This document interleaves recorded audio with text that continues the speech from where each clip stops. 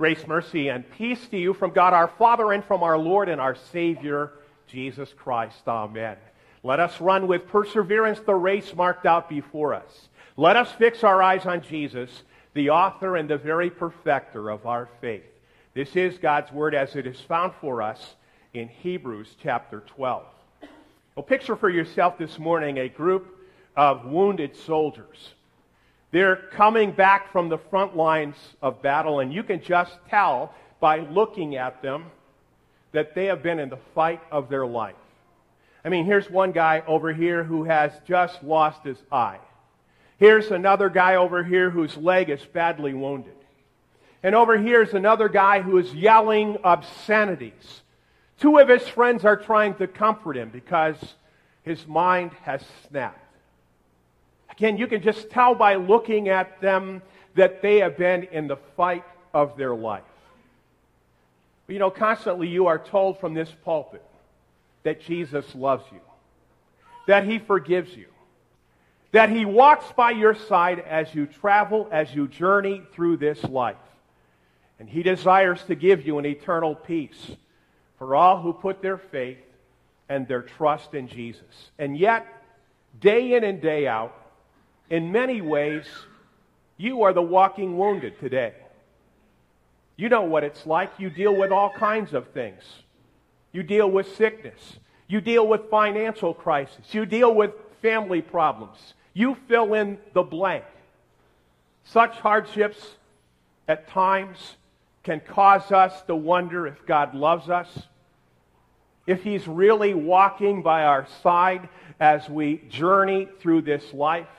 And above all, we bear the marks of our struggle with sin. For they are on our hearts, and sometimes we can see those marks even on our face. And so it is to you, the walking wounded, that God issues this challenge today in Hebrews chapter 12. Let us run with perseverance the race marked out before us. Now we have to understand that as God's people, many people have already run this race. The faithful who have gone on before us. In the epistle lesson this morning, many of those faithful included people like Abraham and Sarah, people like Moses and David, people like Peter and Paul. And for many of us gathered here this morning, this great cloud of witnesses who have gone on before us, the faithful includes people from our own families.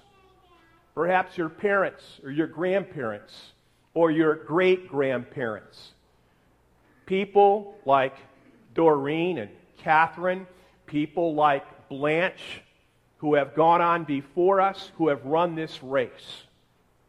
You know, in my office, I keep many of the notes of encouragement that people have sent me down through the years. Words of encouragement, but also as I look at their notes, they remind me of their life of faithfulness. Today I want to tell you just about two people. Two people from my last church.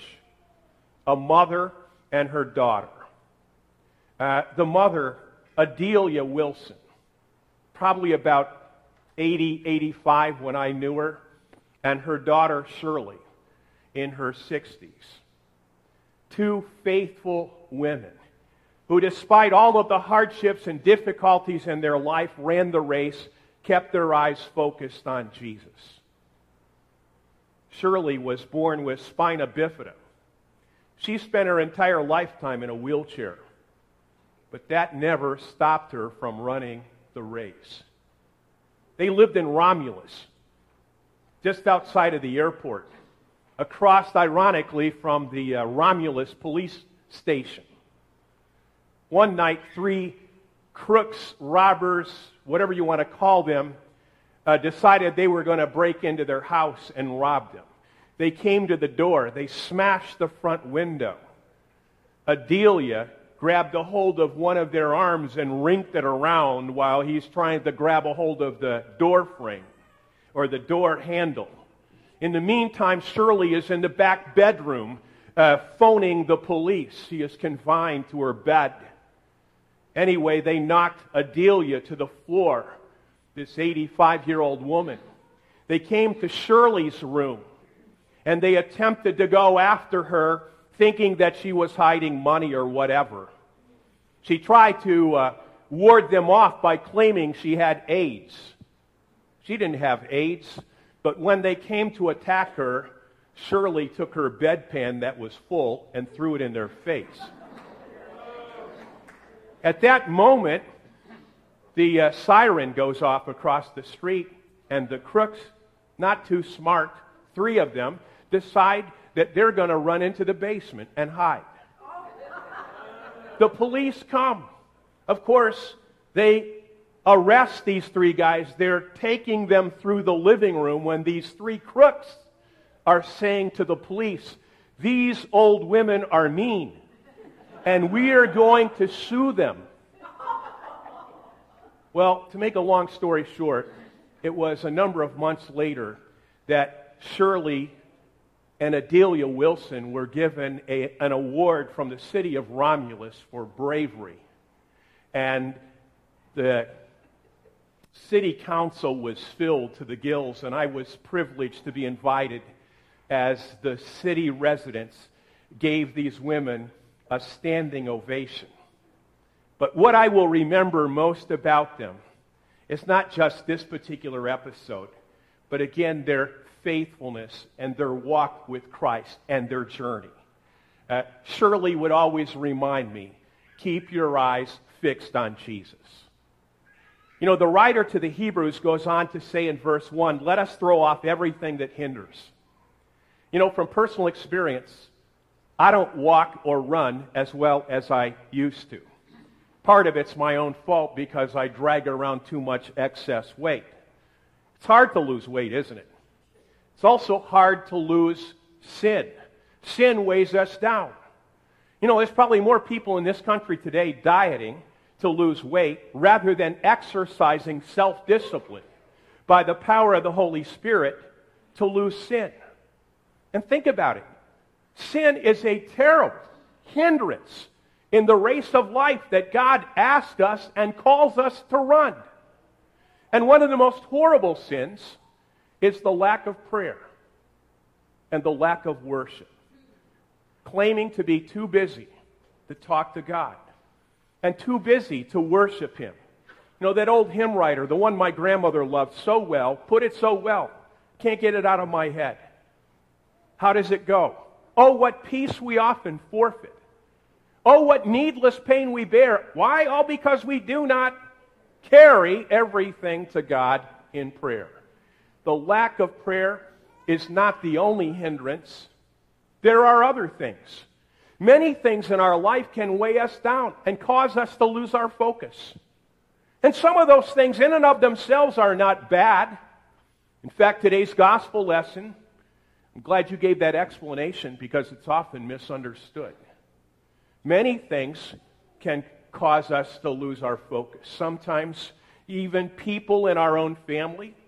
Sometimes the things that we own can interfere with our faith walk.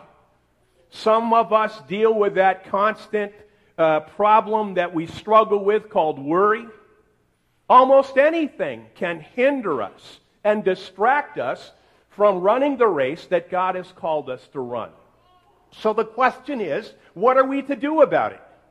Are we simply to complain about it? Are we simply to say that we are victims of circumstances? No, the writer of Hebrews tells us something very important. He says, look to Jesus. Look to Jesus as you run this race. You see, look at God. Look at Jesus as a wise coach. You know, trials and struggles can cause us to lose our focus. Sometimes, as my grandmother said, we end up having a conniption fit.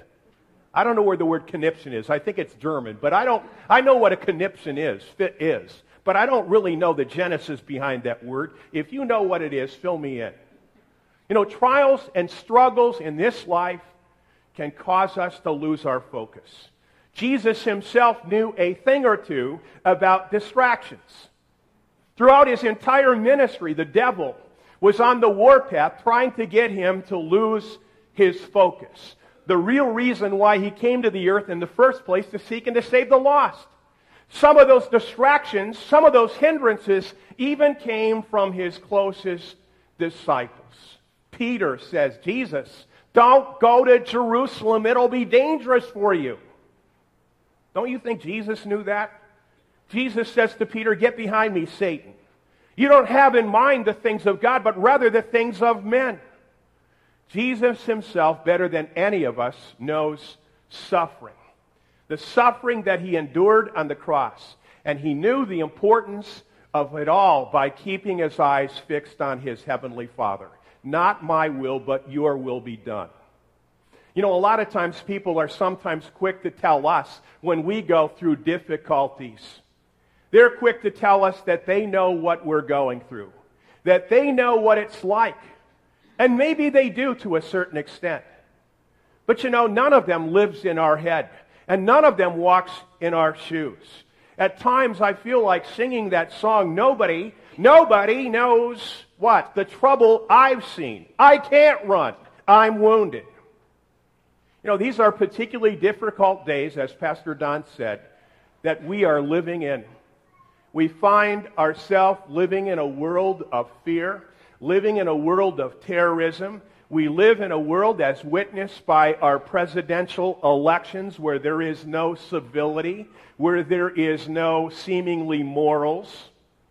And you have probably this last week been on the receiving end of some less than kind words and kind actions in your own life. And if we are honest with ourselves, we must also confess that we have been guilty of dishing out some less than kind Christian behavior. Of this, we need to repent, regardless of what others do. You know, many of the hymn writers address this. They speak about life in this sinful world. The one hymn that I first learned to sing parts on was, I'm but a stranger here. Heaven is my home. The hymn writer describes the life in this world as a desert what? A desert drear. Another hymn writer describes life in this world as a place where death has royal scope and room. Our travel to eternal life is a lot like a race, and we need encouragement. We need someone to strengthen us along the way. Picture people running a long-distance race, a marathon. There are people along the way passing out water. There are people along the way yelling encouragement. You know, our Lord Jesus Christ, He seeks to encourage us along the way. He encourages us day in and day out through His Word and through His sacraments. Because of Christ and Him alone, we find ourselves today in a new relationship as His forgiven, as His eternal people. But as a loving Father, God disciplines us for our good. He disciplines us so that we might grow in our faith, so that we might bear even more fruit. Our sufferings at times may seem like lightning bolts from the hand of an angry God. But the gentle discipline from a loving Heavenly Father is what we receive. It is more than we can ever begin to imagine. Again, God disciplines us because He loves us. We see His love in the suffering, death, and resurrection of His Son, Jesus Christ. He is the one who stood in our place. He is the one who incurred the wrath that we deserved. God made Him who knew no sin to be sin for us. Who does that? God does. Picture this scene for yourself. It's a summer day. A father is sitting in the front yard watching his children play. All of a sudden, his son darts across the road to see his friend, his neighbor, across the road. But he doesn't look either way as he crosses the road. Immediately, the father is out of his chair like a lightning bolt. And what does he do? He disciplines his son. He sends him to his room for an hour. Despite all of the tears, despite all of the excuses, he explains to the son that he doesn't want him to get hurt. A week later, the son crosses the road again. But this time he carefully looks both ways before he crosses, and the Father smiles because the discipline has worked. No doubt about it, God is concerned about our well-being. Not only in the short term, here and now, today and tomorrow, and this week and next, but he's also concerned about your eternal well-being. Hebrews chapter 12 reminds us in verse 11, and you know this as well as I do. No discipline at the time seems pleasant, but in the end, it produces what? A harvest of righteousness. You see, you are the walking wounded. And it is to you that God says today, strengthen your feeble arms. Strengthen your weak knees. Strengthen your feeble arms. In the Greek, that means put up your drooping hands. It was customary for people in biblical times to pray with their hands held in the air. Paul wrote to Timothy, he said, I want men everywhere to lift up holy hands in prayer without anger or disputing. When the Israelites fought a battle against their enemy, what did the prophet do? The prophet of Moses held up his arms in prayer to God. When his hands fell, they began to lose. So Aaron and Hur held up the prophet's hands. What is God telling us here? God is telling us in these passages the importance of prayer. We cannot run the race without prayer. You've heard me say about my grandmother, Sharon's grandmother. Grandma would say, you're fed up. And the reason you're fed up is because you're not prayed up. How important it is to take it to the Lord in prayer. Picture a runner in a race.